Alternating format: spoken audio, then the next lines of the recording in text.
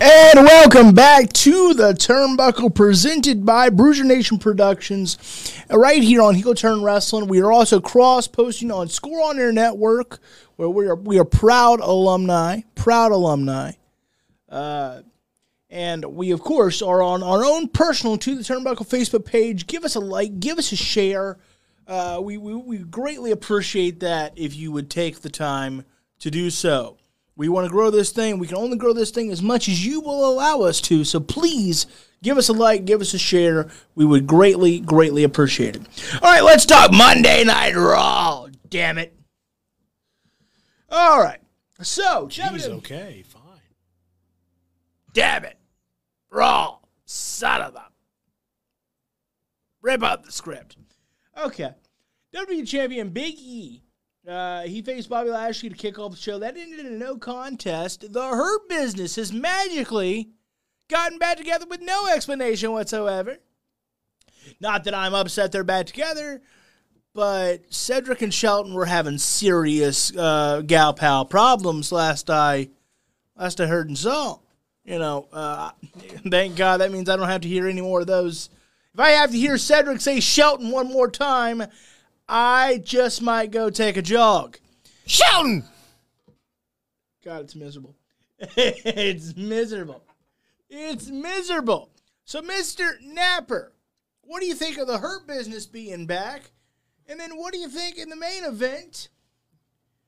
Big E defeated Bobby Lashley in a steel cage match. We'll talk about Big E's next challenge in just a moment. But for now, let's talk about the Hurt Business coming on back and the main event itself. Lay it on me right now. Look at you. Beautiful with that championship title. Thank you, sir. Thank you, sir. Appreciate that. As far as the Hurt Business being back, minus the fact that we have no idea why or how in the absolute hell they got back together, even though I presented a theory to you through the interwebs on one Facebook Messenger. Very credible. And, I gave them an easy out. I figured they would maybe run with it. They did not. I was kind of looking forward to being a fortune teller on the show today, but sadly they did not run with my idea. But I know there's an easy way to tie this in. They could just say that MVP made some phone calls and wants to get the band back together and blah, blah, blah, blah, blah, blah, blah, and now we're all friends again, even though Bobby beat the shit out of them, and why in the hell they would help him after all that, I have no idea. Pretty sure I wouldn't help anybody that just beat me from pillar to post like a couple months ago, but time heals all wounds. Sometimes. Understandable. Yes, it does. Some a little bit quicker than I expected. I love the Hurt Business being back because I honestly thought it should have never broken up in the first place. I think we can all agree with that. We never thought that should have happened. We all complained about it. I'm glad they're bringing it back. But if he gets a title, hopefully this is not the end of the Hurt Business again. Keep them together even if he wins a flipping title, please. I don't like this idea that he needs them just because he doesn't have a title now. Because that's kind of what it feels like. Like he needs the Hurt Business just because he doesn't have a title again. But, like you pointed out, or like Jason pointed out, he's so much better now as a chaser. Because he's got that anger again. So, I'm okay with it. As far as the match, the first match they had, I thought was pretty good. I really did. Even with, sometimes I don't necessarily like it when they include somebody else in the match. I just kind of want to see the match start to finish. Shenanigans. But I didn't think it took away from it, and it obviously, with the surprise of her business being back, added to it. And then we got the steel cage match. That was brutal. That was a good match. I kind of I get it. We're setting up probably for New Day versus the Hurt Business, but Have you ever wanted to start your own podcast? Maybe like the Bruce Cruise podcast? Then I have to tell you all about Anchor. It's the easiest way to make a podcast. And the best part, it's free. That's right, free. Anchor sports a plethora of creation tools that allow you to record and edit your podcast right from your phone or computer. Anchor distributes your podcast for you, so your voice and experience can be heard on Spotify, Apple Podcast, and many more. One of the coolest parts, you have the option to make money from your podcast with no minimum listenership. It's everything you need to make a podcast, all in one place. Download the free Anchor app or go to anchor.fm to get started. That's anchor.fm to get started on your podcast today. I'd have been okay if neither one of those two teams showed up in that match. Because to me, it's like, well, then why the hell did we put them in a steel cage if you still can't keep them from interfering in the match? Like, at some point, we've got to add credibility to the steel cage, please. It's supposed to keep people out if they keep getting in. I wouldn't be surprised if we get another rematch next week on Raw. I wouldn't either. Because they got to fight against Monday Night Football. Yeah, Monday Night Football plus. Which, to be honest, they didn't really have to go all that out because the game really wasn't that great. Well, the ratings are in. The ratings are in for Monday Night Raw, and this week drew an average of 1.709 million viewers on the USA Network. This is down 4.68% from last week. So, this episode drew a 0.48 rating, and that key 18 to 49 demographic. I know you, McCarthy, you're watching that number and seeing if AEW can top it. Ooh, yeah. Oh, yeah. So that was down from last week's 0.49. So even though the football game was crappy, it was still down. I think we get another rematch next week. I do, and because... I think it was crappy because every other match was kind of... that's not a bad rating. Like, it's not. That's not horrible. That's not record low. Like, towards the, about the last 2 months of the pandemic, we were getting in the 1.4, 1.5 range. But, I mean, if you really look at the card, and, obviously we're going to break it all down, but if you really look at the card, we had two of the same match in the same night. We had a rematch, basically, from Extreme Rules with the Sheamus and Damian Priest match, and actually a rematch from SummerSlam. And then you had AJ Styles and Riddle, which we all said last night, can we stop getting this match for the 1,500th time? And I don't understand, and I'm going to come to McCarthy here for his thoughts on the match, but I'll talk more about this in a moment. But look, say what we want about Goldberg, but we know he's a draw. We know he has a draw, and why wouldn't you at least announce he's going to cut a promo on this show? I don't understand that at all. That's a good point. I'm saying that might have gotten... a few more people to go, well, let me try to plan that around my football watching. Mr. McCarthy, thoughts on the main event, thoughts on the Hurt Business being back, thoughts on those numbers. Are you happy as an AEW fan? Because I know you want to see them topping the demo one more time. I know you do. We've picked our sides in this war. What'd you think of the main event? What do you think of the Hurt Business being back? Lay your thoughts on me, sir. You're looking dead sexy. Why, thank you, sir. I would have to say, let's start with the Hurt Business first. I am thrilled that they're back together. And I think we've had this conversation on this show before. Sometimes dudes just gotta get in a fight and let time, as Travis said, heal all wounds. And then we can just hang out again. It happens. And I'm glad it happened. Because, like we said, Hurt Business never should have broken up. The main event was fantastic. I'm worried, though, that they're going to start overexposing these two teams. So we saw I think it worked last night. They bookended the show. It worked perfectly. Got you hyped for the beginning of Raw. Kept people glued in to watch the main event. But I worry that WWE will go back to this well again and again and again. Because even with at the tail end of Raw with what happened, which we'll talk about in a second, there's money to be made with this feud, but we can't bookend these six guys all the time. A promo here and there and then lead to a main event, sure. But if they're all over the TV, it's going to be a problem. Like, because it was perfect almost. They had the opening segment, then halfway through Raw, Bobby Lashley gave that impassioned promo, and then we got that one hell of a cage match main event. I think it all worked very well, but they had to be very careful because the Hurt Business and the New Day didn't need to be out there in the cage match. Like Travis said, the cage match is supposed to keep people out of it. Gee, who does that right? AEW. Anyway. But yeah, no, I thought it was great. Now, if only they could do a Hell in a Cell right. Yeah. They haven't done a Hell in a Cell. Go take a fall. All right. Oh, War Game, sorry. That was blood and guts, okay? Anywho, you're unnecessary. We'll get to AEW. I got it just for you in this last hour. We'll talk all of Grand Slam Part 1, 2, 3, and 4. All right. It was a lot. We will talk all about it. I watched every bit of AEW programming this week. I have opinions. My first opinion, and there's a preview for later, worst GTS in history. Okay. Anywho. Wow, he says one bad thing about Hulk Hogan and you turn on it. It was a rough one. I'm just saying. Go back and look at the footage. Anywho, we'll talk about it.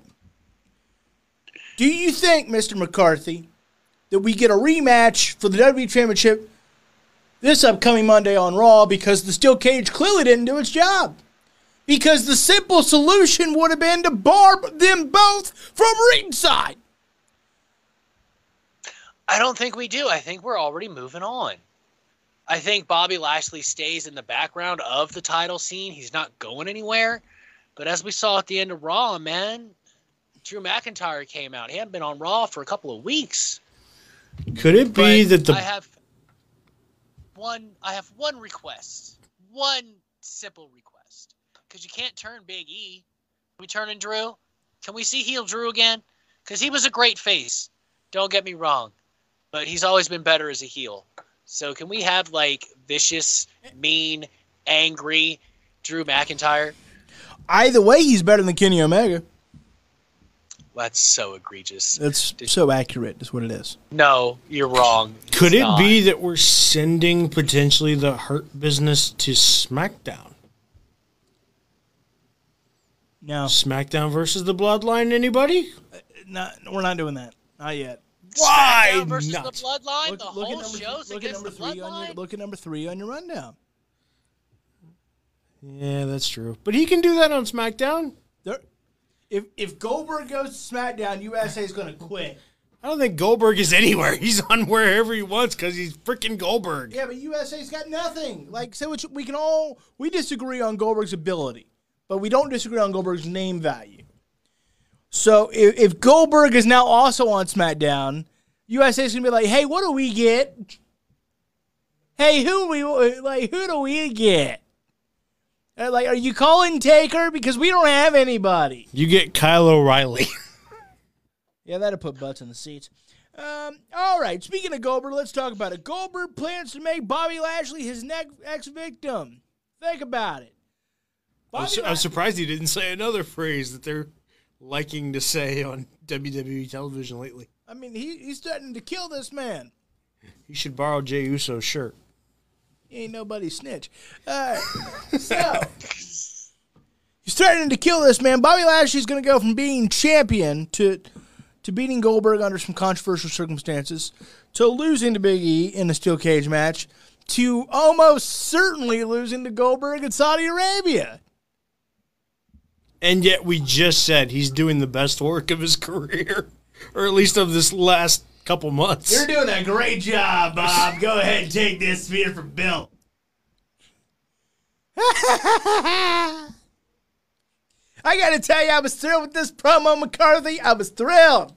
It was way more entertaining than I've seen anything Kenny Omega do. It was actually one of the better promos. Do you watch Omega matches with your eyes closed? Because I'm confused. He said promo. Top 5 wrestlers in the world. He said anything.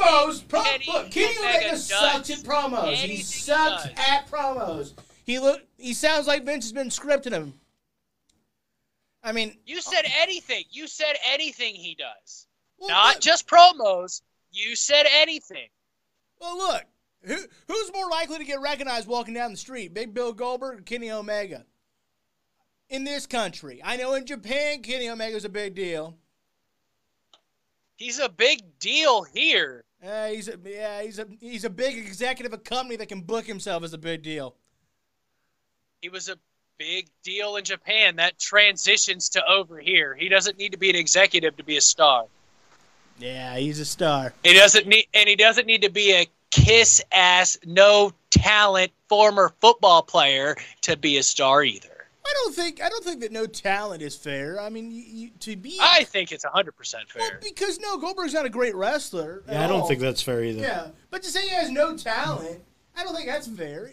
He has enough talent to, at least in his prime, to pull off the. It's not fair to say that about Bill Goldberg, idea. but it's fair to say it about Kenny Omega, one of the top 5 wrestlers of the talent. entire Hey, world. whoa. We've never said he doesn't have any talent. We just said people had more talent than he does. More charismatic, specifically. Right. We never said he was People bad do in the have ring. better promos than he him, might but be you the can't best deny wrestler on the planet how besides good himself. he is. What did you say, Jason?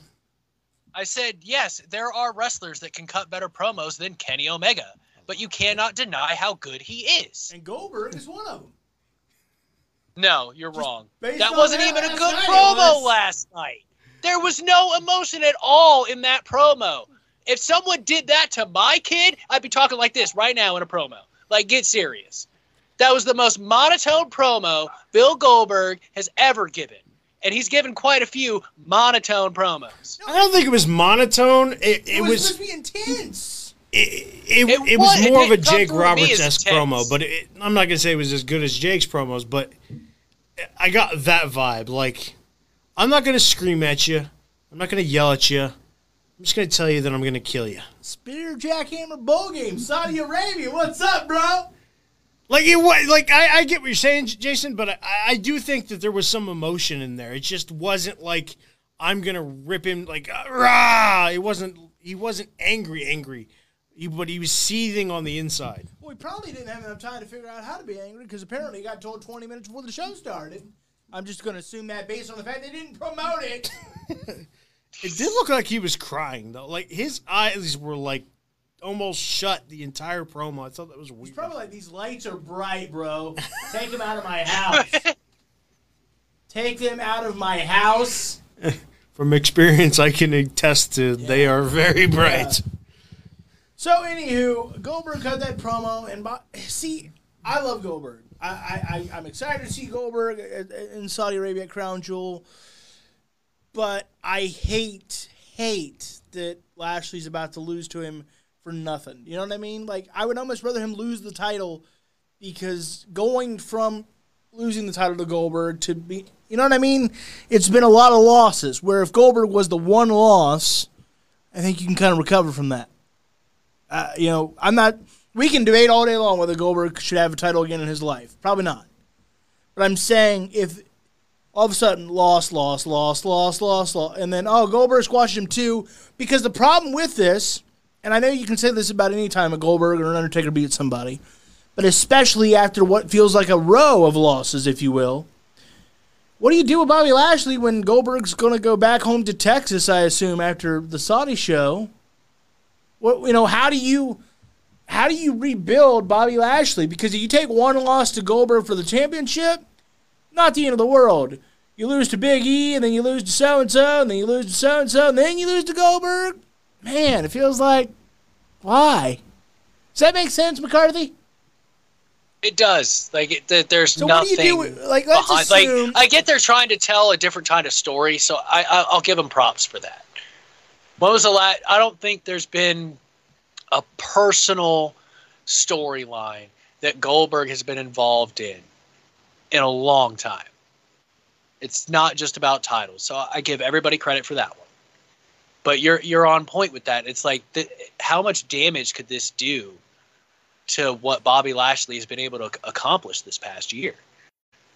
Because the one thing, people always talk about The Fiend, and I know we disagree heavily on who won that match in Saudi, and I respect that. I do. But that was like the one major loss he took. He pretty much recovered from it, really.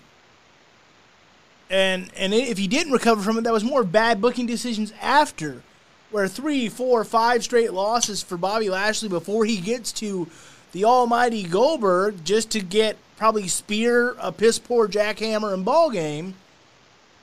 Because I don't know how you're going to get Bobby Lashley up for the jackhammer at this stage of his career, but go ahead and try. Go ahead and try. I'm not going to do it, but all right. Thank you. So, I don't... Are we seeing the downfall of Bobby Lashley? I hope not. Honestly, I feel like he needs to win in Saudi. I hate to say I know this, it's asking a lot, but I think he should win. But as an analyst of the business, as somebody that loves it, I agree. Like, I'm going to be happy either way it goes, which is never how it works for me in a Goldberg match. Usually I'm like, damn it, Goldberg needs to win. But now I'm like, man, if Goldberg wins, it's kind of crappy because Bobby Lashley's been there and Goldberg is not there. And damn it, let's do a guy right. Like, at least if you're going to take the loss to Goldberg, get a bunch of wins beforehand. Instead, it feels like he's jumping off a cliff, getting hit all the rocks on the way down, and then, when you get to the water, there's the big shark, and that's Goldberg, and he's going to eat you afterwards. It's awful. It's really, really awful. It's all right. I still like Goldberg. One more year so far, guys. One more year. 2022. That's contract. 2 more matches. Yay. Looking forward to that. All right. United States Champion Damian Priest defeated Sheamus in a no DQ match. No DQ, no countouts match. Because that needed to be clarified. When's the last time we saw a countout in a no DQ match? I'm telling you, Vince, go back and watch the Attitude Era. When you had DQ matches, there was no countout. Jesus, you have Peacock, might as well use it. If the owner of the company doesn't get like a free Peacock prescription after giving up his whole network, his whole library, that would be some bull. Here's another match that I'm hoping I don't see again for a while. I'd like to see Jeff Hardy get a shot one more time at Damian Priest. But why not put Sheamus back in the world title picture? Or send him to SmackDown for the Intercontinental Championship picture? Or hell, send him to SmackDown to challenge Roman Reigns. I mean, Sheamus versus Roman Reigns at TLC in December would be a slam banger. Wouldn't it? Wouldn't it? Yes, it would. Holy ass kick, Batman. Holy shut up and take my money, Batman. And there's already the story. Because Sheamus got the big win on Roman Reigns. Remember? Way back. Sheamus like 515, wasn't it? Wasn't that it? They made a few t-shirts off that. Wasn't it like 515? All right, stop making noise. That. McCarthy, am I right? Wasn't that it? Sheamus 515 says, I just kicked your arse. I think it was. Let me go over to this handy-dandy laptop and find out. So that's your story right there, and we can have them headline like the December pay-per-view heading into the Rumble. And if you don't want to see Sheamus versus Roman for like 25 minutes in a TLC match, turn off the channel. Because they would kick the living crap out of each other. Just my thought. All right. Yes, sir, you are correct. Sheamus 515. Sheamus 515 says, I just kicked your arse. Yes, there's the story's there. Because he'd be like, I handled the tribal chief. I put him down. You're still the same guy. You just have Paul Heyman and different music. What a story. Any thoughts on this match, Napper? Why I started typing that and Google was like TLC, trying to predict what I was trying to type in. So maybe Google knows something we don't. Good job, Google. Did Vince tell Google? He sold the company to Google now. He sold us out to Google. That's it. Right now we're in bed with Saudi princes, Google. Next thing you know, Zuckerberg's going to cut a promo on Raw. Oh, Christ. Thoughts on the match? I was kind of disappointed that we got more of an Extreme Rules match in this match than we did at the pay-per-view. What the hell? At least the pay-per-view matches are the triple threat. We know those can are no DQ. Why the hell did we not get kendo sticks and tables and everything in that match? I was kind of pissed. A little bit. But this was a good match. Good match. I'm with you. I don't want to see this match again for a long, long time. Same thing with the New Day and the Street Profits. Please, God, make it stop. Which is another reason why I'm very excited for the draft, because hopefully we can get some of these freaking feuds to end and ship people off to other brands. Almost said other stores, but other brands, so we can get rid of some of these feuds and get fresh new faces, fresh new stories into the mix.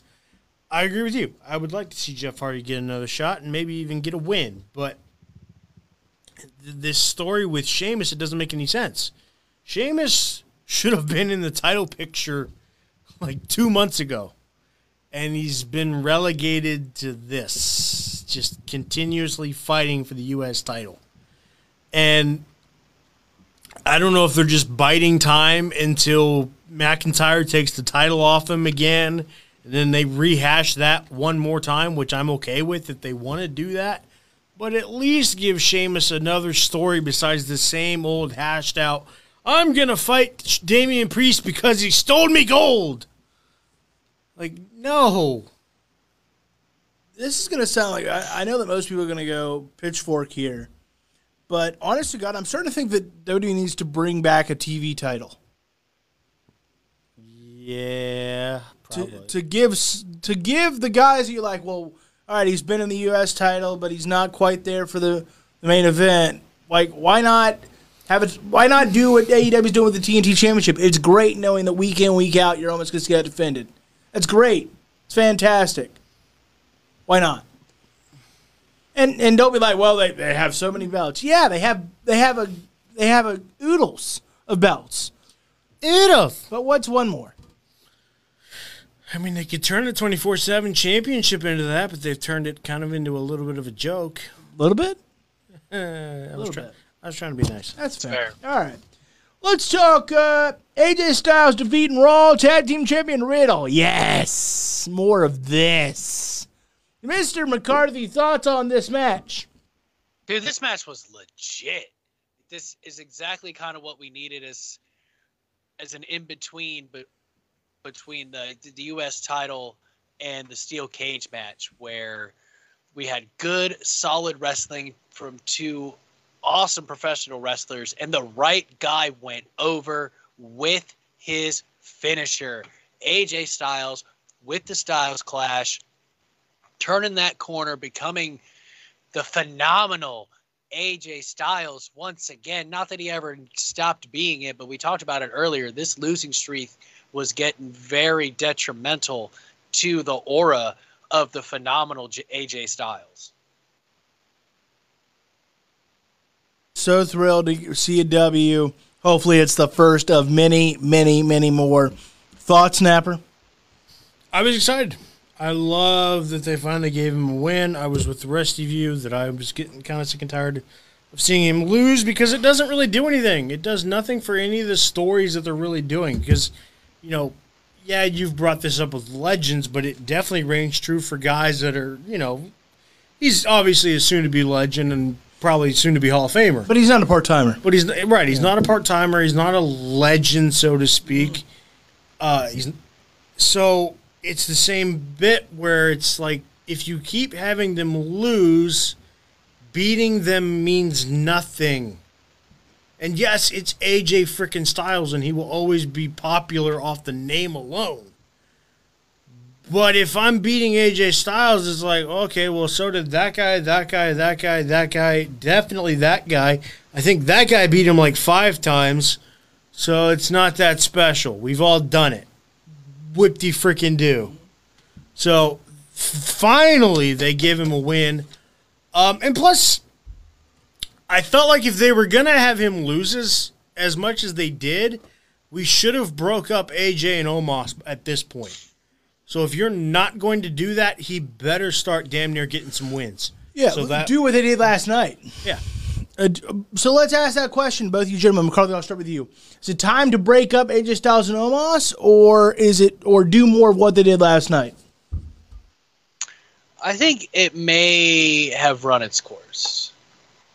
Omos and AJ Styles was a really good pairing at first. They're not terrible, but I think we need to see what Omos can do on his own. Even though in that 6-man tag, on Sunday, he nailed Kofi with that overhand chop. We need to see what Omos can do on his own at this point to see if he's the next great big man or just another big man. They need that feud, even if AJ ends up losing the feud, which he shouldn't, but they need to move on from this and give them both something else to do.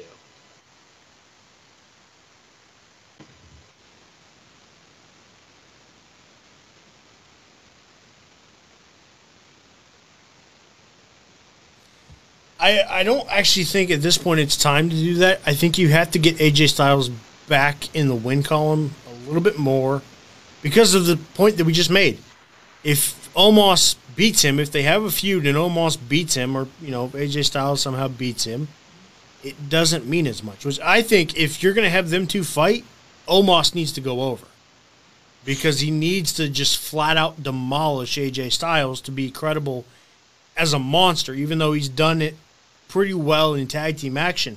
I want to see Omos just absolutely demolish AJ Styles, but I need AJ Styles to look like AJ Styles first.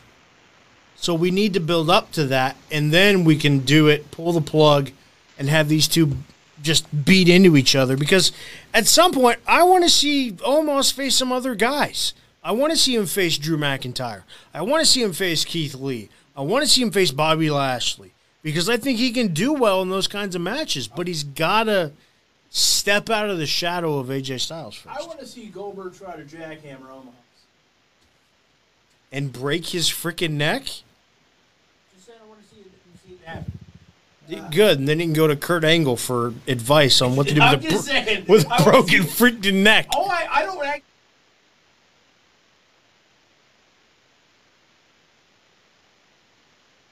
There you go. I bet Bobby could do it. You think Cena could AA him? Yes. Yeah.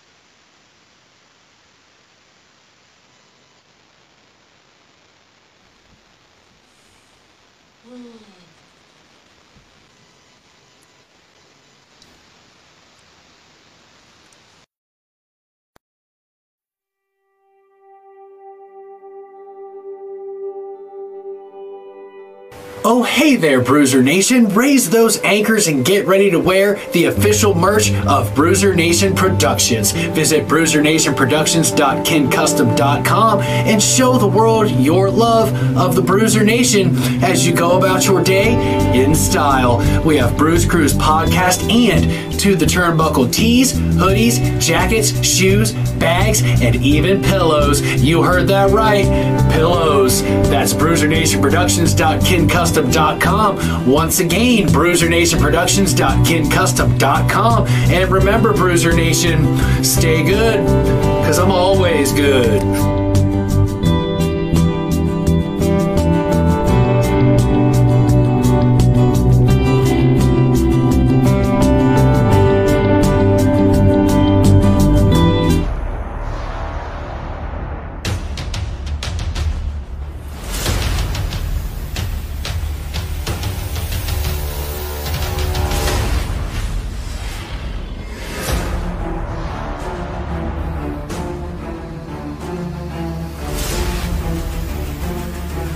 Everybody, Travis Snapper, otherwise known as my superhero name, Hot Wheels, here once again to tell you about the Cosmo Walk Run Roll 5K. Saturday, October 16th. We are less than a month away from an incredible event. I really hope that you guys will join us. The link to register will be either above my head or below me. Register, sign up. It's $15 for family and teams. You can create your own team. Bring your friends, bring your family, have a fun time, or it is also $25 for individuals. All that information will be on the screen.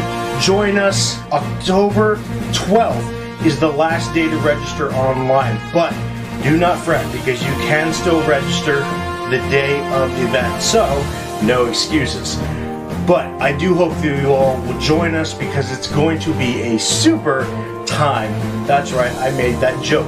It is going to be a fun time though. We get to do it live and in person this time. Last year we had to go virtual, but this time live and in person in McNamara Park. I can't wait to go back there. Can't wait to see all of you once again. Some old friends, some new friends. I'm looking forward to it all just to get back out and get back with all of you to have an incredible event. It's the 15th year anniversary of the Cosmo Walk and Roll 5K, so you know we're going to go big, we're going to go crazy, we are going to go super. We are also looking for sponsors though. You have until September 30th if you are looking to sponsor. I will leave all of my social media above my head. You can also reach out to COSBA, Central Ohio Spina Bifida Alliance, on their Facebook page, on their Twitter. They also have an Instagram account. I will leave all that information as well, either above my head or below me at some point, so you can reach out to either myself or to COSBA if you are looking to sponsor. We'd love to have you. We had a lot of great sponsors last year. We look forward to all of you that are willing to sponsor this year. If you can't sponsor the event, or you can't go to the event, if you can't register, or if you just can't make the event, there will also be a donation page that you can go to. If you go to the link to register, there should be a donation page that you can donate whatever your heart desires, whatever you possibly can, just to help out COSBA if you are still looking to do so, if you can't make the event, or if you can't sponsor. Anything is acceptable. Everything is greatly appreciated when it comes to donations, so we thank you no matter what you donate. You are very much appreciated.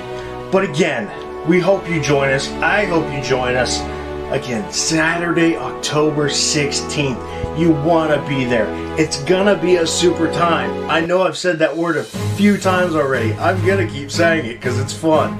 But it will be. It'll be an incredibly super time. Dress up as your favorite superhero. Get out of the house.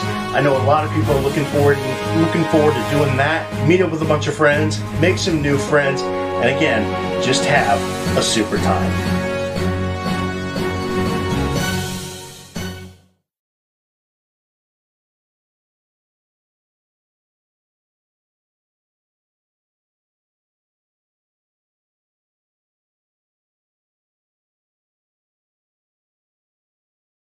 And welcome back, everybody. We just took our final break of the evening. This is To the Turnbuckle, presented by Bruiser Nation Productions, right here on Heel Turn Wrestling on Facebook, also cross-posting on Score On Air, as well as our own personal Facebook, To the Turnbuckle. Give us a like, give us a share. Speaking of Heel Turn Wrestling, you know, if you want to see our merch on Pro Wrestling Tees, go to Heel Turn Wrestling on Pro Wrestling Tees.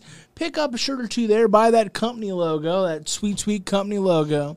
And the more shirts they sell, the more they can add on. If they sell, I think, 2 more shirts, they can add more. So if you can just buy 2 T-shirts, then you can see our beautiful mugs on Pro Wrestling Tees. All righty. Let's talk a little NXT 2.0, and then we'll talk AEW Grand Slam of all forms. All right. Tommaso Ciampa and Braun Breaker defeated Pete Dunne and Rich Holland. Mr. Napper, what'd you think of this? I thought it was, in the words of good old JR, this was a slobber knocker. I thought it was really good. I really did. I thought it was a good tag team with Braun and Ciampa. You know that you're going to get a brutal match when you've got Pete Dunne, Rich Holland, and Tommaso Ciampa in the match. Oh, and by the way, we get one of the Steiner's kids. Yeah, thank you.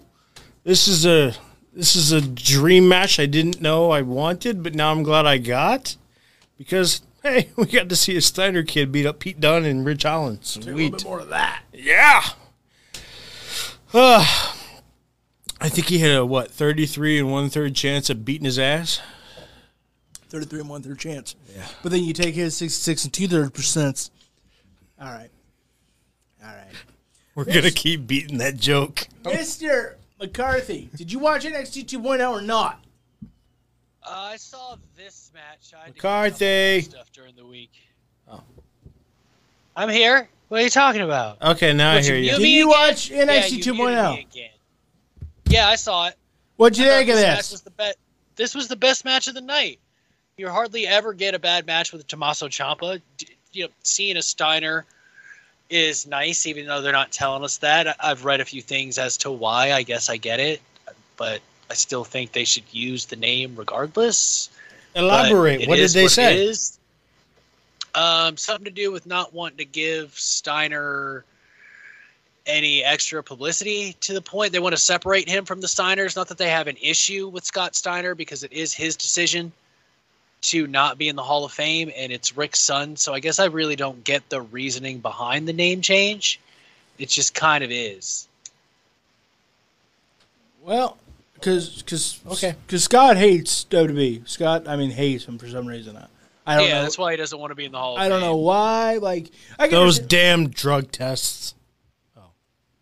Holler if you hear me. Holler if you hear me. I like Scott. I respect Scott. I don't agree with his opinions on WWE or Hulk Hogan, but I respect Scott. I love him as a math teacher. Yeah, greatest math teacher, like Einstein. Look, I thought this match was great. If they keep booking Braun Breaker this way, the name's not going to matter. Nope. He can, and the one bright side of that is, as stupid as the name is, maybe he can kind of forge his own legacy. Because let's be honest, there's certain second-generation people that are... Charlotte Flair can be as great as she wants to be, but even if she is better than her dad, she'll never be better than her dad. Because her dad's on the Mount Rushmore. And so maybe in some ways for Braun, that would be a bright spot. If you don't really... Because you don't have that name on TV... It's harder to have those comparisons. Maybe, I'm just saying. All right, Roderick Strong defeated Kushida for the NXT Cruiserweight title, the Diamond Mine. Yes. Mr. McCarthy, what'd you think of this? I thought it was great. It's a much-needed title for the Messiah of the Backbreaker, Roderick Strong, and hopefully this takes the Diamond Mine to the next level, to where Roderick Strong can be what we always knew he could be. Like, he wasn't bad. He never has been. But he was outshined by Adam Cole. But who's not? So that's not really a knock on Roderick Strong. But I think we're going to start to see the Roderick Strong we've been waiting for, because Adam Cole is not there. Look, baby, let's hope this gives Roderick Strong the shine on the apple that he needs for NXT 2.0. And maybe this, let's hope it goes well enough that we can at least talk about it and kind of compare it to the Undisputed Era. It won't be better, but I hope it goes well enough that we can be like, boy, he had 2 really good runs. Shining on the apple. I've never heard that before. We got to put some shine on the apple. All right, Elektra Lopez got a victory. What'd you think of her debut, Mr. Napper? I thought she was legit. She looks like she could kick anybody's ass. Which is kind of unfortunate, because now I kind of want to see her on the main roster already. Because I'm just picturing in my head some of the feuds that she could have. Patience, my friend. Patience. I know. But, man, I'd love to see her with, like, Shayna and Becky and Charlotte. Okay, I'll stop daydreaming now. But I like it, but I don't particularly like the feud with Hit Row. Because to me, like, I know this is going to sound stupid, because I'm going to say that it should be credible between the two of them, and I feel like Elektra Lopez could snap B-Fab in a millisecond. But then again, I also watched Rey Mysterio kick the crap out of Big Show, so I guess I can't be mad. But I've also seen rumors, actually, that Hit Row is maybe getting called up. So maybe we don't see the conclusion of that feud. Don't know. Yeah, maybe Vince's like, man, I like that Hit Row, pal. They do seem like they fit the main roster style a little bit better. I wonder if he's just walking around, and now you know, Hit Row. I don't even know where I would put them. Probably on Raw. just to be filler. Yeah. Hero. But I like Electra with Legado del Fantasma. I think that's a good faction. It's getting on even better.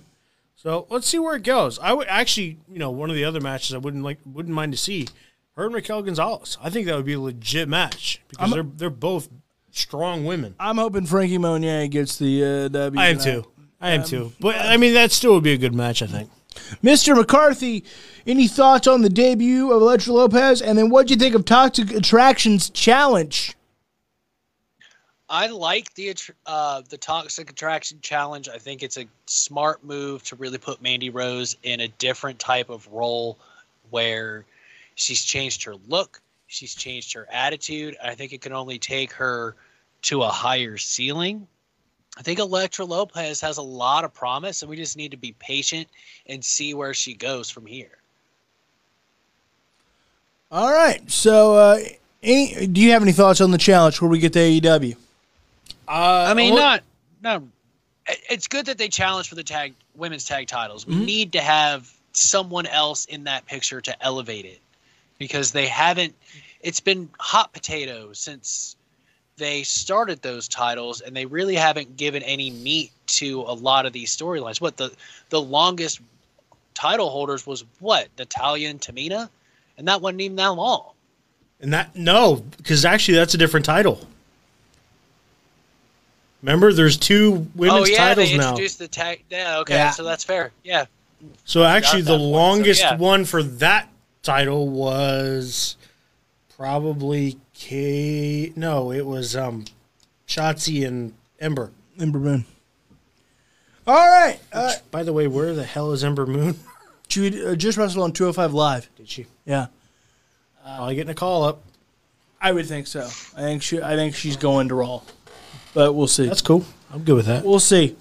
All right, ready to talk some AEW, boys? No. Are you ready? No. Yes, of course. Always. All right. I was scrolling through the news. Getting things prepped. Anybody see CM Punk rip Hulk Hogan yet again? McCarthy, did you see that? I mean, I saw it on my rundown. Say it again now. I saw it on my rundown. Yeah. Oh, CM Punk ripped Hulk Hogan one more time for whatever reason. Nice to know that you still don't care for him. Not that I would expect him to. It's just that, I don't. Those are the kind of things that we would criticize Hogan for. Because we talk about back in the day, Hogan be all talking bad, stealing people's spots. Now CM Punk is all of a sudden, is it me or has this man become pretty full of himself lately? And he kind of is like, look, I know that Hulk Hogan's got his problems, and I know that Hulk Hogan ain't perfect at all. But look, Hulkster's having trouble just getting around these days. Can we leave him alone? Let him. Speaking of Hulk Hogan, where the hell is he? Where is he? Why ain't he been on TV? McCarthy, you got any thoughts on that? Why the hell isn't Hulk Hogan on TV? Because nobody cares. Well, I'm just saying we try to slip I don't out know. there I all don't the know. time. You would think that they would have him do an interview from home. I was just being facetious. Either have him do an interview from home or do something, because he's not person non grata, especially at this point with everything that happened a couple weeks ago. Yeah. And as far as the CM Punk comments on him, was it probably out of line? Because I don't feel like the question that was asked was in regards to Hulk Hogan solely, because he's not the first or the last guy to hold people down to maintain his spot. But I do think I'm going to give CM Punk the benefit of doubt and just kind of in the subject matter, that part just came out because that's how he feels. All right. I don't think it was his goal in that interview to take a shot at Hulk Hogan. I think the subject matter that put this first paragraph in his brain and out of his mouth brought up his true feelings of Hulk Hogan. All right. Well, I guess I can. I know they don't like each other, and that's fine. No, Hulk Hogan's one of those names. Whatever, you like him or you don't. But I'm just like, man, who cares? Like Hulk's, struggling and to get around and do those things, and Just let him be. If you know, does that make sense? Like, I hope to see him on TV again sometime soon. It's been a while, been since WrestleMania, and I know that I know I say he's struggling to get around, and he is to some degree. But for God's sake, give him a cane, let him go out there, whatever. Who cares? Like at this age, like he doesn't have to walk all strong and stiff. Like who cares? So we trotted Flair out there every other week when he was still signed with the company. Like, well, where's the Hulkster? And I know that certain towns wouldn't want to see him, but there's a certain down south population that won't care. There's a certain he'll still get a big pop there. Look, you stick Hulkster in Mississippi, it's a huge pop. And frankly, if you stick Hulkster in Florida on a regular Raw, he'll get a huge pop. Here's what WWE didn't account for, and then we'll move on. They did not account for all the people that come from other places for WrestleMania. You stick him on Florida on a SmackDown or Raw, he gets a huge pop. Just saying.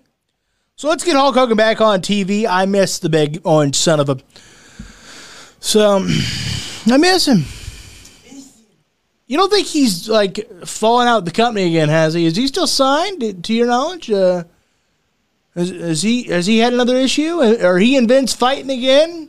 Probably. Like an old married couple. I don't know. That's what Bischoff says on 83 Weeks. He goes, Vince and Hogan are the biggest married couple I've ever seen. Because they just bicker and then they decide, all right, it's fine. Okay, let's talk some Dynamite Wrestling. And CM Punk, leave Hulk Hogan alone. All right, go do your own thing. Try to even approach his legacy. All right. And I love CM Punk, but come on. Just move on. Let it go. Let it go. You're working at a different company. Now, if he limps his big orange ass in AEW someday, if he somehow if he works that voodoo magic on Tony Khan right here, brother, then all right, let's talk about it. But you're on different companies now. All right, let's talk about Grand Slam. Kenny Omega versus Bryan Danielson ended in a draw. And here, McCarthy, I want you to circle this, mark it down. This was amazing, and it included Kenny Omega, and he deserves a ton of props for that. Frankly, I'd give him more props than Danielson, because Danielson hadn't been in a ring in a little while. So I got a feeling Kenny Omega carried that thing and made it happen. I love that it's a draw. I understand what some people are frustrated for it, but making you salivate for it, making you salivate for the real finish. So yes, they did. Can't say that. can't say that. But hold on, let me mute your mic.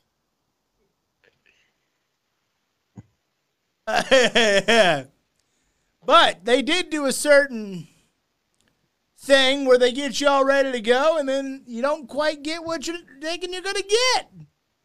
We've been there, fellas. We've been there.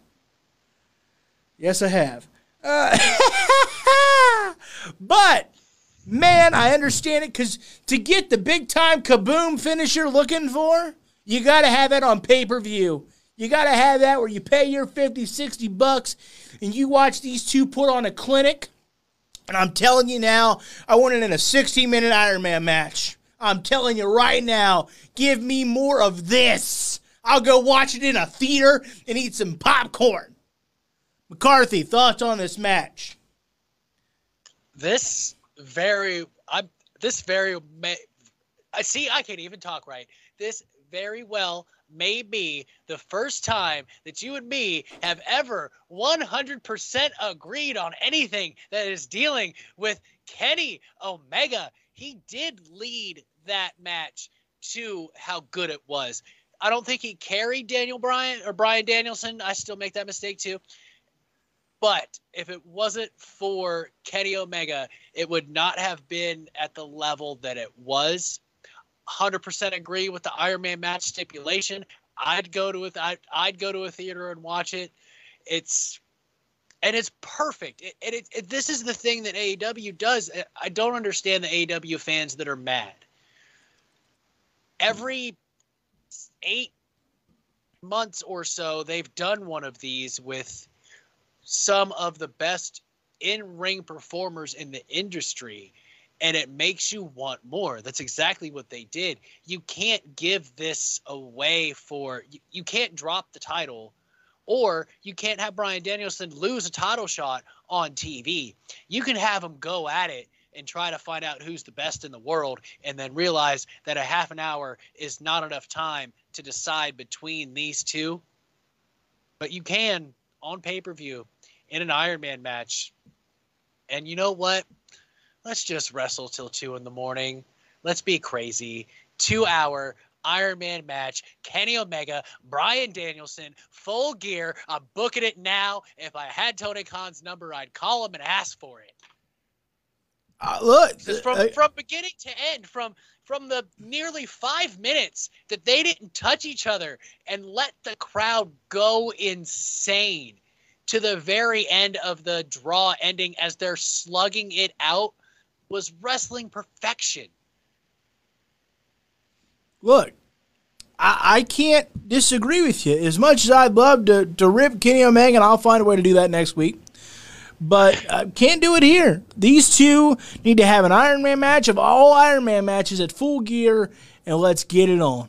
I'm talking about the last hour and a half of their marathon pay-per-views. They're like WrestleMania every time. So long. The last hour and a half needs to be these two just going at it.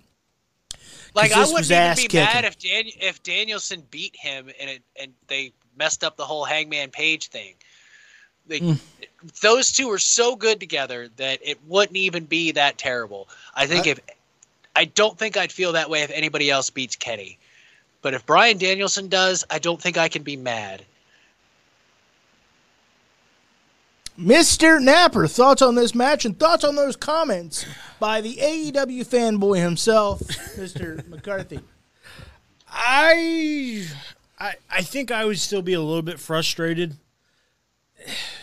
because they built up that story for nothing, and we've built that story up for a year. Well, but to be fair, he took the leave of absence. They didn't push the storyline to the side. They didn't say, okay, this isn't working, we're going to go with something else. He took a leave of absence to be with his family. You can't control that. So you can't really fault AEW for pivoting. I'm not going to fault them. I just don't. I think you can find ways to keep it going until we can get that match. And I think that's. I mean, not if he's not on TV for 4 months. Yeah, but I don't think he's going to be gone that long. He's been gone for 3 already. And he could come back next week. Who knows? But you kind of just made my point. He's been gone for 3 months, and they found a way to get around it. So it could still work. And I'm not overly upset if that's the way they want to go about it. If he beats him, he beats him. I would enjoy it. But I do kind of want to see Hangman Page get his due. As far as the actual match goes, like you guys said, there's not much else I can really say that you guys haven't already said. That was probably one of the best matches I've seen on AEW programming because it was just flat out from bell to bell amazing. Both those guys in the ring are incredible at what they do. They're very gifted, and they made a masterpiece. Was it the best match of all time? Maybe not. I'm sure you could find a couple things that maybe were a little bit, like you said, Daniel hasn't really been in the ring. Or Brian, sorry. It's going to take some time. It's going to take some time. It is. I know Brian hasn't been in the ring very long, but like you said, Kenny seemed like he's carried him in that match. At least a little bit. You would assume that he did because Brian hasn't been in the ring. They even pointed out he hadn't been in the ring for 145 days or something like that. So there was bound to be some ring rust in there, and I did kind of notice that a couple times in the beginning. It did seem like a couple of the spots they either mistimed or just were a little out of position. But I wasn't going to get on their case about that, and I'm certainly not going to now because the match carried itself throughout the entire rest of the show. And I was surprised it went as long as it did because I was working on a few other things a little bit while it was going on, but still paying enough attention to it. But I looked at the clock. I was like, man, it's still going on? Jeez. But I didn't care because I was still engrossed in it. It's like, wow, they gave them a half hour. Yeah. So I can't wait to see where they go from here.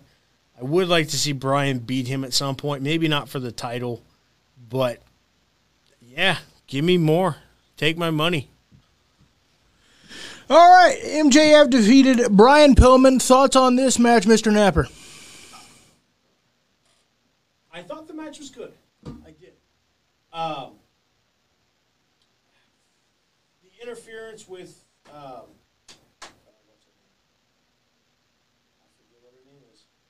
Julia? was I muted the whole time? Oh well. Julia? Yeah, Art? I was okay with that, but it didn't really do anything for the match. I don't know. I expected a little bit more aggression out of both of them. Like, yeah, they beat the crap out of each other, but I was kind of hoping this match had a little bit more aggressive side to it. I know we sometimes give them crap for blood and everything like that, especially me. And I'm not saying they should have had somebody bleed, but I'm fine with it. I would have been okay with it in this scenario, but I don't know. I expected a little bit more aggression, especially out of Pillman, but I thought he looked good. I definitely can see him being a star in the singles division, at least at some point down the line. Mm-hmm. So it did its job of getting him over. But again, the question becomes with MJF, what the hell do you do with him? And what do you do with him now? Because here's a question that I didn't think I was going to have to ask. Is the Pinnacle even a thing anymore? It's a good point. It's a fair point. Fair question. Everybody's doing their own thing. Spears is doing his own thing. FTR is doing his own thing. MJF is doing his own thing. Tully, at this point, is doing his own thing with Sting. Do we even have a Pinnacle anymore? Mr. McCarthy, respond to that and then give your thoughts on this match. So I'd have to say that that's a fair question because you're not getting out of the members or former members of the Pinnacle, wherever they're going with this, the same as you get out of the Inner Circle. Like, they're still sporting the Inner Circle gear. They still support each other. They're all just in different storylines. And if that's what they're doing with the Pinnacle as well, that's fine. But they're not telling us that that's what's going on. And I think that's where the disconnect is with that, where we know that the Inner Circle are still friends, and if it comes down to it, they're all back together hanging out. But with the Pinnacle, there's no rhyme or reason as far as are they still a group, are they still friends, other than the common denominator of Tully Blanchard managing FTR and Sean Spears. That's all we have right now. Like, none of them have Pinnacle gear on. So you really can't – that's a fair question that I really don't have an answer for. I'd like to say that they're still a group, but that's not what it's showing. It seems to me that – and this will kind of go into the match – that MJF and Brian Pillman are not done. I think Pillman really does. Travis hit it on the head. He was way too passive for the promos that MJF was cutting leading up to their match. Was he not doing anything? No. But there was a level of violence I expected from Brian Pillman Jr. after the promo to his mom and family, the promo to his dad looking down, insinuating that Brian Pillman Sr. is in hell. Like, that required some real violence and intensity as a response. And yeah, there was some intensity there. You could tell Brian Pillman Jr. was pissed, but it wasn't the level that I expected. But I do think that this feud with MJF and Brian Pillman Jr. will not only lift Brian Pillman Jr.'s star, but be the necessary break we get between MJF and Wardlow. All right. Well, we'll see what happens. I think that it continues. I enjoy the match, but like you guys, I'm like, Pillman, he just insinuated that your father is rotting in hell. Like, break out a steel chair or something. Like, beat the shit out of him. This is no longer about winning a wrestling match. This is a fight. Like, he has talked crap about your living mother, and he's talked crap and said your father is in hell. And he got in the face of his pregnant sister too. And he's still kind of green. I don't want to be hard on Brian Pillman Jr. I like the guy. I like what he does in the ring, but he needs to find that switch where you go from pro wrestler to ass kicker. He doesn't have that yet. I actually wouldn't even put it on Pillman at all. Maybe a little bit, but I put this on, number one, MJF for maybe not helping him book the match to the point where they add a little bit more. And then whoever the agent or producer or whatever of the match was for not thinking about that. Yeah, but it's at the end of the day, it is Pillman's job to show the raw emotion. That's fair. That's fair. If he'd have shown more emotion in the ring, we wouldn't be having this conversation. All right. We'd be talking about the match, not what was missing from it. All right. Well, we will chat about it more, but we have to chat in depth about this. Malachi Black defeated Cody Rhodes, which fantastic, but it got a little messy. Number one, why the hell's Brandy Rhodes out there?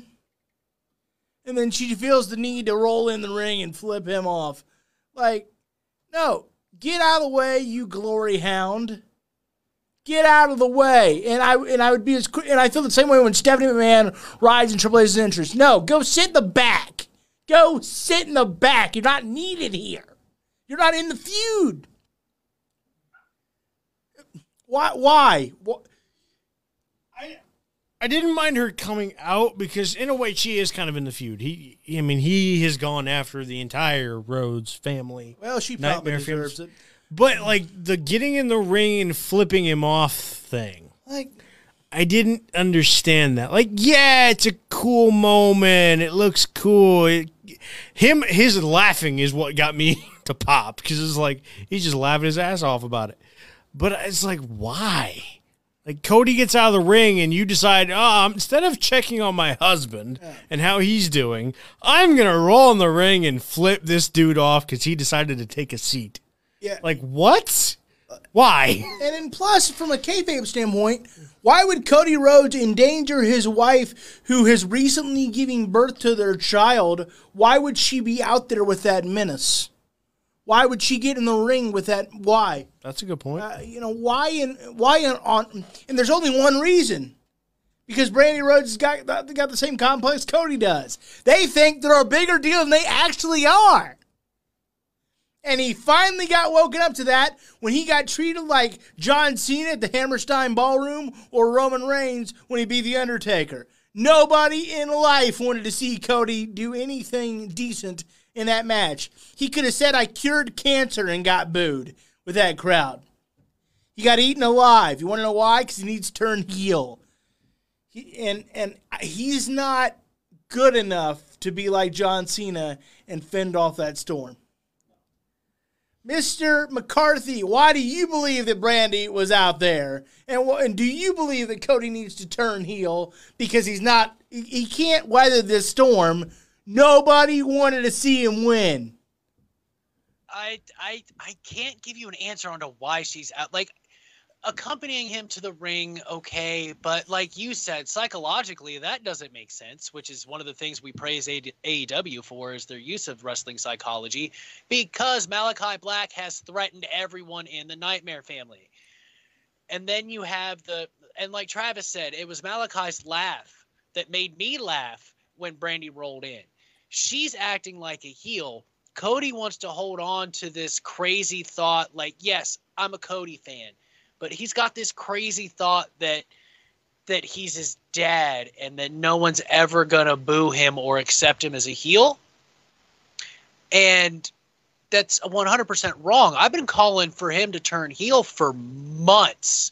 It's time. It's not a month, flipping year. Yeah, I was going to say a year, probably. Year and a half. I said months, but yeah, you're probably right. It's probably been a year since I've been asking for Cody Rhodes to turn heel.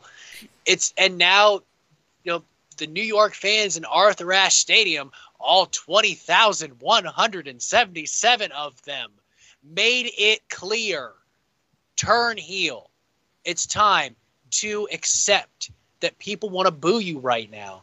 And anyone that doesn't want to boo him, here's a quick way to fix that. You remember that stipulation about me not wrestling for the world title? I'm an executive. The hell with that. I'm wrestling for the world title. It's real quick, real simple. I understand from a personal point of view, he's embraced being the face of the company when it started and wanting to be a hero to kids, probably like John Cena, but he's not John Cena. He's not. And the funny thing is, I don't even really think he was the face of the company then. To me, Chris was. But here's the Chris problem. That's why they brought Chris in. Here's the problem with Cody Rhodes. It worked when you didn't have that many stars. You had Cody, you had Chris, you had a few others. Now you've got Kenny Omega that looks like the cleaner. Now you've got CM Punk. Now you got Bryan Danielson. You have the Roman Reigns problem now, or the John Cena problem. And kind of went away when he went part-time, but it's now an issue to where, are you going to continue to make us try to cheer you when everything in this says turn heel? And then here's the kicker. If he turns heel, he's going to get cheered like hell. He's going to get cheered like hell the moment he turns heel. But yeah, it was a year because we were all clamoring for it with the Brody Lee thing. And yeah. Yeah, that's right. Look, maybe it wasn't I swear it was the Brody Lee story. It was. Because we wanted him to turn, because Dusty got, or interrupted him, or tried to save his face, or whatever. That was when we thought he should turn heel. That was a year ago. Like, it just, I don't understand, especially because Cody's so smart. Cody's so smart. Like, what are you doing? Get out of your way. Just do it. You can always turn face again later. But just do it, brother. Just do it. Well, exactly. Yeah. And you guys brought up a he good was point. never, and he was never a Hogan level baby face, to where Hogan had very trepidatious about turning heel for the NWO. Because yes, he was starting to get booed, but he was like, I was like the most over face ever. So he didn't. He was trepidatious about it. Understandably so. And now he's the best heel. Yeah. But Cody's never been at that level. Cody's never got the Hogan pop. Cody's never been Stone Cold. Cody thinks he's a bigger deal than he actually is. Cody Rhodes is the Triple H of AEW. And the funny thing to me is, if you watch the work he did up until AEW became a thing, he was heel the entire time. The entire time. He was a member, a leader of the Bullet Club. He was in Impact being a flipping heel. Mm-hmm. He was in ROH being a heel. Anybody remember that? Why, when you get to AEW, do you feel like you have to be the purest babyface on the planet? I don't get it. You clearly saw how over you were as a heel in 3 different companies, but God forbid you go back and listen to that and instead do the complete opposite and think, you know what I should do? I should be John Cena and be the purest babyface I can possibly be, because, damn it, I want to be cheered again. Well, when he came out with when he came out after the return of Brody Lee and that Superman look, black hair and all that, I was like, all right, turn heel, cool. Like, that was the perfect moment to do it, too. Like, we all said that. He turned his hair jet black. And you're like, all right, he's going to turn heel soon because he changed his look. Yeah, like that. And instead, it did nothing. And then he literally had it for like 6 weeks and then went right back to the blonde. So, and then I do have to mention that it's rare this happens, but I can't believe that Cody Rhodes and Arn Anderson screwed something up, but they did royally. Because you could see Cody go, wrong corner, wrong corner, wrong corner. And so instead, for whatever they had planned there, so instead of Arn doing the right thing, understanding you're not as young as you used to be, get down from the apron and go over. You know, you could yell at the ref as you're walking and then get right back up. Arn tries to go around the apron while still on it, and then falls the hell off. And because he's got the stank of Cody Rhodes on him, we cheered it. We cheered it. We cheered Arn Anderson, a senior citizen, taking a fall. Think about that. I gotta admit, I did. But, and one more thing, yes, the crowd has definitely made the decision that Cody Rhodes needs to be heel, but we also can't ignore that Malachi Black isn't a heel either. It wasn't just the hatred of Cody. It was also the love of Malachi Black. Because people love him there. And he doesn't have to be full-fledged face. There's a gray area. Austin was in that gray area. CM Punk's been in that gray area. Let Malachi Black stay in that gray area. I mean, he's not in the company in WWE anymore, but The Fiend. The Fiend really wasn't a heel or a face. He was just kind of there. It was whatever fit at that moment. Right. And Malachi is definitely one of those people that could do the same thing. And he did that in WWE. He was never really a full-fledged face. He never pandered, so to speak, to the crowd. He never tried to gain their affection. Pick a fight with me. He always just kind of did his own thing. He can do that in AEW. So it doesn't really have to be oh my God, I'm babyface, cheer me. You just, hey, I'm going to do my own thing. If you like it, cool. If you don't, cool. I'm just going to do me. All right, we got to move it along. Sting and Darby Allin defeated FTR. FTR deserves a gold medal for this match because they made Sting look like he was still in at least his Impact days, if not his full-fledged prime. FTR got so screwed by having to take this loss, but they did their job like champs. They made Sting look like gold. They made him look like he still had it all the way. He hasn't lost a step. And we know that isn't the case, and I say that with nothing but respect. Mr. McCarthy, thoughts on this match? I don't have anything to say that disagrees with you on that statement. FTR carried this one, not saying nothing against Sting or Darby Allin, but it takes a special team to do what FTR did, because you can make people look good, but like you said, Sting looked like he was in his prime in that tag team match. It doesn't suck that FTR lost, sure, but I mean, at the end of the day, their heels, kind of their job.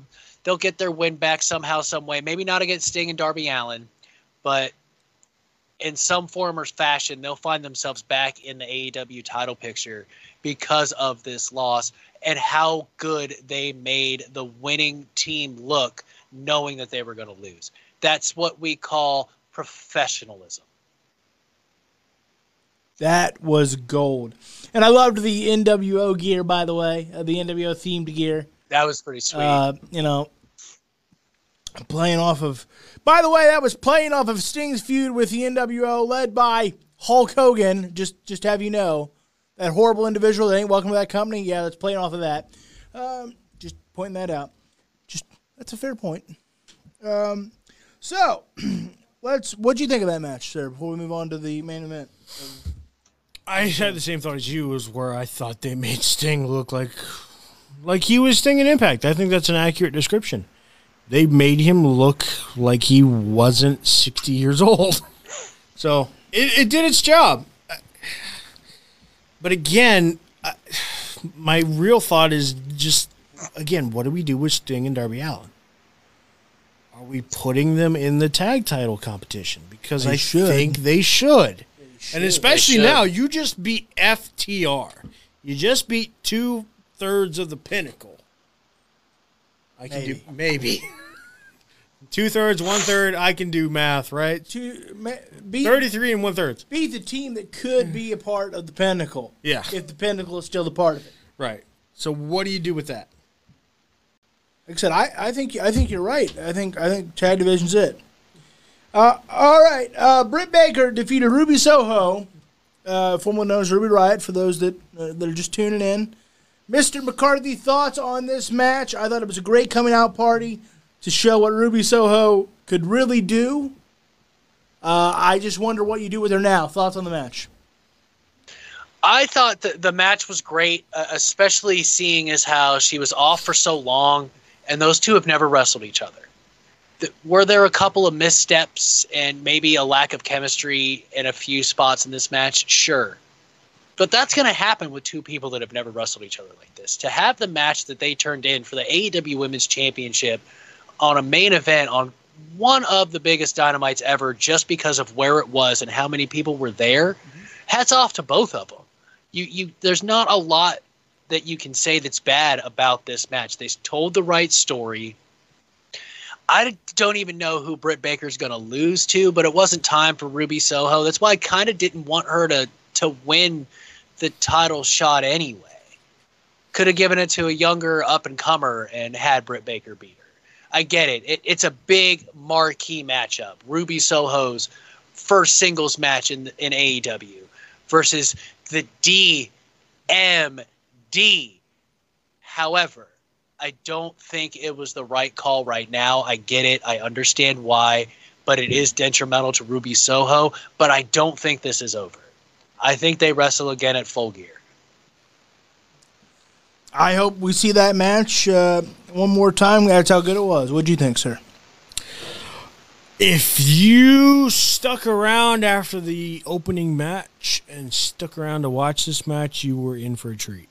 I really believe that. I thought it was a very good match.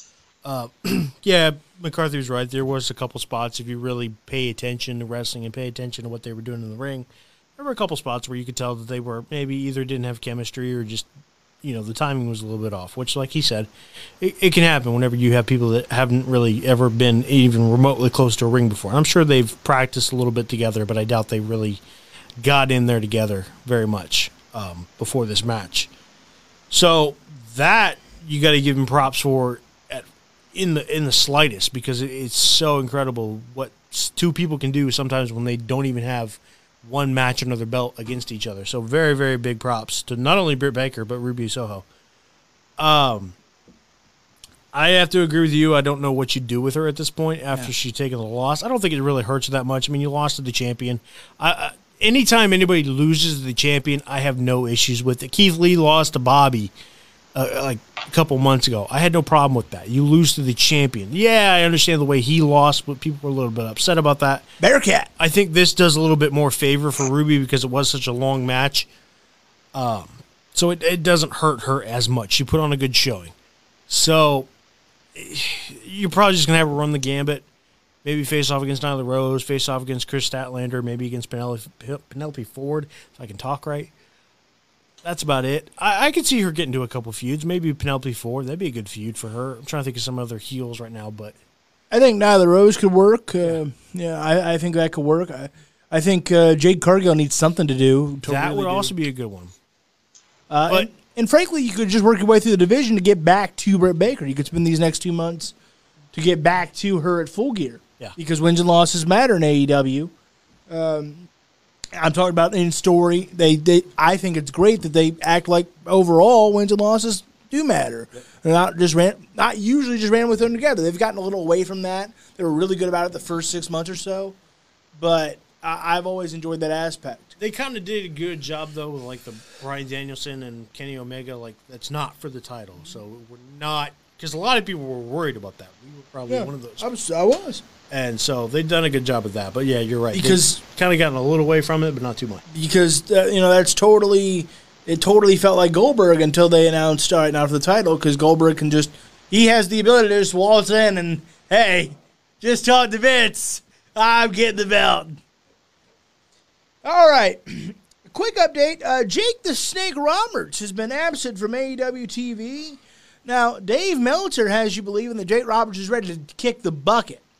But a new report came out, according to Cassidy Haynes of BodySlam.net. He underwent foot surgery recently, which is why he was in a wheelchair, and Dave didn't like to disclose that information. Clickbaiter, Uncle Dave. That's the reason he was in the wheelchair. And he, according to Haynes, the AEW manager had pins inserted into some of his toes. And, of course, he has the oxygen because he has such bad COPD, which he's talked about before. So he does take it out when he goes out and cuts promos. His doctors have recently cleared him to return to work, according to this report. Roberts could potentially appear on AEW programming as early as this week. If that is true, if I see Jake Roberts anytime in the next month, Dave Meltzer needs to apologize. He had people believing that Jake Roberts was on his deathbed. That's disgusting reporting by Dave Meltzer. I can't argue with it. It's disgusting. Because I did. I mean, I think I'm the one that screen capped that Yeah. tweet, and I showed you guys, and I was like, this is bad. Yeah. It's just Yeah, disgusting. I was so worried about Jake Roberts, and I'm not a Dave basher. I don't like a lot of his opinions sometimes. We agree on some things in regards to Japan and Kenny Omega. However, this was egregious reporting. This was Bush League reporting.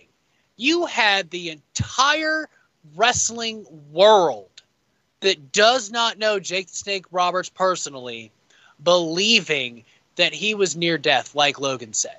And that's egregious as hell. And you know what? It's Dave Meltzer. He's never going to apologize. Well, because I don't care how nice people have gotten with him now that they work in AEW, because I know Chris Jericho used to hate that guy or dislike him heavily, but now they're on speaking terms. I don't care. That's egregious and terrible reporting, even for professional wrestling. Like, if it was a storyline, then okay, sure, whatever. He's trying to enhance the story, but it wasn't. This is real life making us think Jake Roberts couldn't breathe properly, even more so than already because we know about his COPD. Well, because here's the thing. You guys know me and my love of nostalgia and my love of Jake Roberts, for that matter. Yeah, you guys know me well. You can imagine how upset I was when I read that. You can imagine how worried I got when I read that. Because how often am I clamoring for where is Jake Roberts and Lance Archer? Like, I love Jake Roberts. I love what they do. I think he's an icon. I think without him, there's no Undertaker. Because he taught him the psychology of being that character. And for Dave Meltzer to not, again, if this report is true, for Dave Meltzer to not go, he's in a wheelchair because he had foot surgery. He has the oxygen because guess what? He has really bad COPD. And he still takes it out for the promos he cuts on television, which it's not good that he has those issues, but that doesn't mean he's going to kick the bucket tomorrow. Where Dave Meltzer had me thinking, as somebody that's got some anxiety problems, I was like, we're about to hear some really bad news about Jake. Like, no, that sucks. If this report is true, and I don't know it is, but I think it is, because Jake tweeted out and said, I'm all good, but thanks for the love. Jake Roberts tweeted that out himself. He said, I'm all good, but thanks for the love. So I buy this report a whole lot more than I buy what Meltzer said. And, I mean, he had people thinking it was a heart issue because he said undisclosed health issues. Look, if you can't disclose at the very least that they're not life-threatening, then I don't care if you're being a journalist. That's stupid. Well, all right. That's the thing. That's not being a journalist. That's, well, okay, I'm sorry. That's being a 2021 journalist. Sensationalizing things for no reason at all. It's crazy too with, like, you know, medical things and stuff. Like, I get it. HIP is a thing. You can't fully know what's going on with him. But tell me they're not life-threatening. Right. That's you all I should wanna be know. able to at least be able to figure that out. No, I was genuinely upset about it. I genuinely prayed about it. As you both know, I'm a person of faith. And no, I was upset about it. And that's disgusting on Dave Meltzer's part. Because, you know, Jake Roberts is a human being who means a lot to a lot of people. And even if it wasn't Jake Roberts, even if it was, I don't know, QT Marshall, it doesn't matter. You don't want people thinking that a human being is on their deathbed. That's and sickening. especially the last time that someone was under contract with AEW, when it was undisclosed, rightfully so. Yeah. And no one said anything, rightfully so. What Including happened? Dave. We lost Brody. We lost Brody Lee. So, of course, all of our brains are going to go to that when it's undisclosed because for whatever reason, things don't come out of AEW like that unless they want them to. I mean, the Brody Lee situation is a fine example and proof of that. Even CM Punk said it. That's what made him come. That was like the deciding factor of him coming back to pro wrestling and AEW in general, because nothing came out from anyone in that company about what was really going on with Brody Lee. Well, I know we got to move on to Rampage, but like I said, depending on what report ends up being true, and we'll find out if we see Jake Roberts over the next week or two, which I hope we do. If this is true, that it was just this, and Dave reported that the way he does, this is why I don't subscribe to the Observer. Number one, people report what he reports anyway. Number two, some of his Bush League reporting doesn't deserve your money. It doesn't. It does not deserve your support. I'm not taking away from all the great things he's done and all the great reporting he's done and things like that. But he's become this clickbaiter like everybody else, and unfortunately everybody else follows him now. Disgusting if it winds up that this is the accurate truth. Okay. AEW Rampage Grand Slam. I put 2.0. That must have meant for the NXT 2.0. I typed these late. I typed these really late. CM Punk defeated Powerhouse Hobbs in an okay match. It was nothing special at all. I thought it was a horrible GTS. The knee came nowhere close to his face. It looked like Hogan giving the big boot in the last few matches of his career. What'd you think of this match, McCarthy? I'm right there with you. It wasn't terrible, but there was something missing from this. Did CM Punk make Powerhouse look good from the Powerhouse standpoint? Yes. Was the GTS terrible? Yes. Should they have finished it with the Anaconda Vice if CM Punk was going to go over? Yes. Because at this stage, CM Punk has never been a body guy. 7 years ago, maybe he probably could have made the GTS look good on someone the size of Powerhouse Hobbs. This is his second match in 7 years, and he picks up a guy the size of Powerhouse Hobbs and attempts to do the GTS. They should have finished it with the Anaconda Vice and called it a day. And maybe not even the first one. The finish could have been an Anaconda Vice after applying the first one earlier in the match. But I don't think the finish was correct. Did the right guy go over? Sure, because we want to see this CM Punk Team Taz feud continue because it is entertaining and weird and crazy that CM Punk has no desire right now to climb up the card. But he wants to wrestle all the young dudes, and that says something. But I don't think the overall finish segment was correct. He should have, even if it's a pass-out finish, Powerhouse Hobbs should have been put out by the Anaconda Vice and not the GTS. Any thoughts on this match, Number? Not so much, just that I agree. It would have made more of an impact to have him pass out. Because, like, you're not a body guy. You're pretty small compared to Powerhouse Hobbs, who is a body guy. And let's be honest, Hook is almost bigger than CM Punk. Yeah, pretty much. And so you make that guy pass out? Yeah, that looks pretty good. I got pretty much what I expected out of this match. I didn't think it was going to be star-studded, especially because, no disrespect to Powerhouse Hobbs, but he's still pretty green. Mm-hmm. So if you were expecting it, like, because Punk still has some rust. So to me, I feel like he should have been with somebody that's still going to knock that off a little bit. Powerhouse Hobbs is not that guy because he's still kind of rusty himself. And to be honest, he hasn't really had a match in a long time, it feels like, on TV. So both of these guys are going into a match where they've not had a lot of time in the ring. And I thought that Punk made a mistake by tapping Hobbs on the chest, kind of giving the old good job, kid. I'm like, you're still in a feud with Team Taz. Let's not do that right here. Yeah, that was ill-advised. Yeah, he should have waited for the back to give him his congratulations, which he probably did, but he definitely shouldn't have done that. Yeah. Like you said, he's still in the middle of a blood feud right now with Team Taz. It's not like Taker and Shawn where you know that Taker's going away for a year after this match, where you can kind of go, all right. And they beat each other to the point that they respect each other. Like, no, you should be hitting each other's guts right now. Because you're going to see each other next week and still not like each other. All right, the Young Bucks and Adam Cole defeated Jurassic Express and Christian. I don't know why Christian's hanging around Jungle Boy. He doesn't need him. They're lost on what to do with Christian, aren't they? A little bit. Thoughts, McCarthy? It does almost seem that way. They needed a third because we all know damn well that Marco Stunt is not a viable third member of a team like Luchasaurus and Jungle Boy Only been saying that to you. to be in a trios match. So I think they are a little lost. I think they put him in the right spot though, because he can help Luchasaurus learn and he can help Jungle Boy learn. The Jungle Boy's over as hell, and Luchasaurus is right behind him. Adam Cole was the star of this match, like he always is.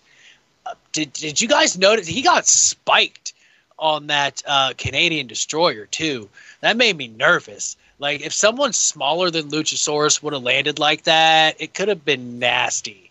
But Luchasaurus is so big, but that crowd in Arthur Ashe Stadium, like, I know Jungle Boy overall is more over than Luchasaurus, but man, those cheers for Luchasaurus, he is really becoming a very, very good big man wrestler, and Arthur Ashe Stadium showed appreciation for that. And that weird reverse chokeslam, that was really cool. And he's doing a lot of weird, innovative things that you wouldn't think work, but because of his size and agility, they work. I agree. I just don't know why Christian's there. I don't. I understand for the trios match, and Marco Stunt's a mascot essentially, but I don't. I don't like the Christians got to hang around Jungle Boy because, like, you don't need him. You don't need neither one of them need each other. Like, just Jungle Boy doesn't need mentored. He needs a push. All right, the men of the year defeated Chris Jericho and Jake Hager. I got to go to McCarthy first on this one. What'd you think of this? Why is Chris Jericho feuding with Dan Lambert of America Top Team? Go ahead. I don't know why he's feuding with America's Top Team per se, other than the only fact that Scorpio Sky is in a storyline as a manager because he used to be MMA, where Dan Lambert must be his wrestling manager. So I get that, because obviously Chris Jericho has seen something in Scorpio Sky for a long time, and they talked about it in the match right before it started. Scorpio Sky was the first guy to pin those shoulders to the mat in AEW against Chris Jericho, and he did it again. Scorpio Sky has yet another victory over Chris Jericho, and in AEW, that's not a very long list, and he's been there from the beginning. So that says a lot, and I see Jericho and Hager losing this feud. This needs to be the feud where Scorpio Sky and Ethan Page get shot to the mountaintop, because they are phenomenal professional wrestlers. They're great on the microphone. The crowd bites into everything they do, from when Scorpio Sky was a face to booing the shit out of both of them now as heels. Thoughts on this match, Never? Anything? I still question why he's in the feud too. It didn't make any sense to me. And like, we thought he was going to go off and take off and do Fozzy and everything else and just take a little bit of a break. But now he's kind of in this feud, and to me, it just doesn't make any sense. Like, yeah, it makes sense for the Scorpio Sky, and that's about the only reason it makes sense to me. But it just seems like you needed a good hand to feud up against his team, and you chose Chris Jericho. That's about it. And then you included Jake Hager in the mix. Who was the guy that came in at the end? I don't remember what his name is. Who was wearing like not the suit, but he had like who kneed Jericho in the face? Yeah. Oh, I forget his name. I think it starts with a V. I read it earlier today too, and I meant to remember it, but I almost did a side-by-side with him and Seth Rollins because he looks like the Wish.com version of Seth Rollins. Maybe next week we'll put that on. All right, we have to move it along. We got to move to the main event because we're out of time, really. Jon Moxley and Eddie Kingston defeated Lance Archer and Minoru Suzuki. Homicide made his AEW debut. Of course, he's a New York legend. I'll start with you, Mr. McCarthy. What do you think of this main event? What do you think of Homicide being in AEW? Homicide was a really big surprise. I'm kind of excited where they go with this. I don't think it's like an extended stay. It's probably going to be one of those come in and out whenever. I thought the match was pretty good. The commercial break hurt it, though. And it wasn't even a picture-in-picture.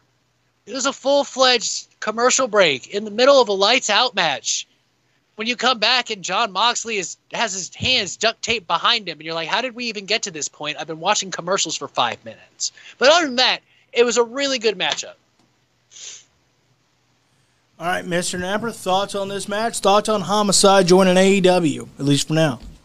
Yeah, I was kind of curious if this is going to be a full-time thing or if he's just kind of making a one-off because it was in New York City. But if it's a long-term thing, hell yeah. Because they still sometimes have what's his name? Conan? Yeah. They still have Conan around, so hey, throw them together. Woo! Put him with Proud and Powerful. Yes. Good stuff, pal. Get some LAX back up in here. I'll be a very, very happy man if we do that. I get it. They're still in the inner circle, but I can still have my LAX fix too. Yeah, why not? Why not?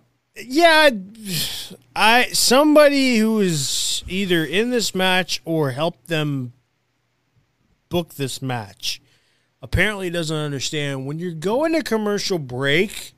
Maybe don't do stuff that kind of is important, like duct taping somebody's hands. Like I went to a WWE show. Anytime there was a break, they turn the lights out, or they just have them kind of beat each other up a little bit. Yeah, hit some rest holds, brother. Hit some rest holds. I mean, like, if it would have been picture-in-picture, I get it, because they want to be different, and they want to make sure you pay attention in picture-in-picture. But this was a straight-up commercial break, and I want to say because of the talent involved, especially with Lance Archer and Jon Moxley and Minoru Suzuki, that there was a communication breakdown between the back and the referee on what type of commercial break that was. I want to give those three the benefit of the doubt. I don't know if I can, but I want to. That's fair. They could have thought it was picture-in-picture. But even picture-in-picture, like, because the way AEW does their picture-in-picture, it's, like, so small and side-by-side. I don't like that. Like, I think it's NASCAR does it the way I want. To me, I think it should be big screen on what the action is, tiny screen for the commercial. That's it. I think so too, because some of those commercials they play during Dynamite and Rampage are quite entertaining, and I get distracted. Right, me too. Ditto. All right, Mr. Napper. And I have a pea brain, so. Mr. Napper, before we get out of here, you got some things you want to plug, talk about, and announce. Well, let's start off with the Red Flag Podcast, which you brought up so graciously early on in the show that you can catch usually, I should preface this by saying usually, every Monday from 5 to 6. We are a little bit kind of shaky on the schedule because all of us have lives, and sometimes it's hard, and we can't get our schedule straight because I work at Giant Eagle, and scheduling is fun. Mm-hmm. So usually you can catch that Monday 5 to 6, but you can always catch it on our Facebook page. It is there. It is the Red Flag Podcast. I think it's actually the Red Flag NASCAR Podcast on Facebook, but if you just type in the Red Flag Podcast, you should be able to find it all the time, all of our shows. If you love NASCAR, please check it out. We usually go about an hour, hour and a half. Me, myself, Logan, and Ryan, who you saw earlier on in the show, we have a fun time talking NASCAR.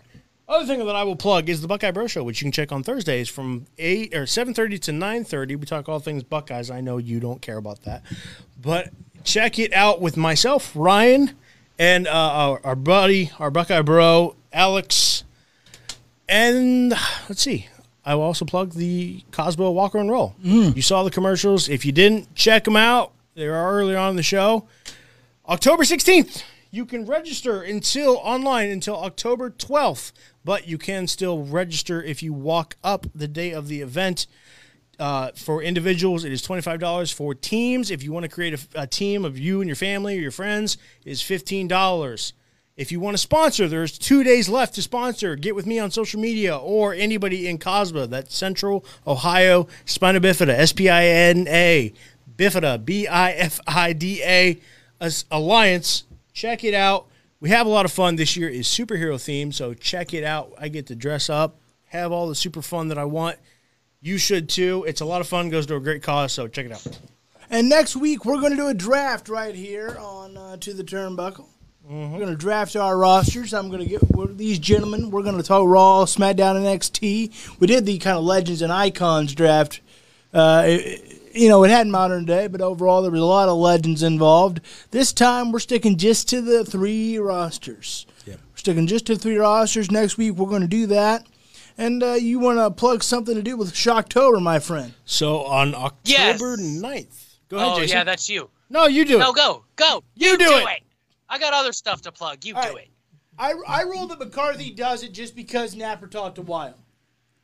Okay, that's fair. So, anyone around Central Ohio and the surrounding counties, October 9th, make your way to Mansfield, Ohio for the ever all so great professional wrestling of the ASWA and their Shocktober event where the tag team titles will be decided tournament style. We will have brand new tag team champions. My buddies, Logan and Travis, hopefully will be on commentary. I may be directing the show more than likely, so I will not be behind the desk. But we would love to see you out there. Show support of independent wrestling. Join in the conversation at To The Turnbuckle on Facebook, To The Buckle on Twitter, Bruiser Nation PR on Twitter, and Bruiser Nation Productions. Don't forget the Bruce Cruise Podcast, the only podcast that brings you pro wrestling for your ears every Thursday at 6 a.m. And I'm sure Logan's got stuff for us, too. Well, I would love to be on the call if I'm allowed to be. I was told that it's time for students to start getting those opportunities, and we're not that anymore. So I don't know. I need your help. Okay. I mean, he was terrible at it anyway, so that's egregious. I was amazing. Him and those damn status symbols, I mean, just kissing their ass. I mean, it was horrible. Just horrible. I heard. So we will see if I'm on the call. That will depend on if I'm really allowed to be, frankly. Like I said, I was kind of heavily told, hey, it's time to start putting this stuff. I mean, technically for the event, him and I are in charge, so. And we'll talk about it, boys. There's only two people at the school that have commentary experience, not including you, is Travis and Ernest. So I need you. Okay. Well, in that case, we'll work it out. I do believe I'll be on the call. Yeah, because we can't have people that don't know wrestling on commentary. That's not how wrestling commentary works. Like, I want to give students opportunities. However, they have to know what they're talking about behind that commentary table. All right. Well, in that case, schedule permitting, but I'm pretty sure October 9th I'll be on the call. I'll give you an official confirmation next week as we powwow in the group chats. And next week we are going to break down a little bit of that show. We're going to break down. We don't know too much about the tag teams, but we're going to do our best to kind of give you a little preview of what to look forward to in that show because we got to do their last show, and if anything is like that last show, this is going to be a doozy. All right, well, all right, I'm looking forward to this. I'll be like Morrow in this piece. Okay, with that, I want to remind you, boys and girls, to be the reason that someone smiles today. It's a tough world out there. Mental health is very important. We're still going through this pandemic. So be the reason somebody smiles today. Be patient, be kind, be fair to those who are down.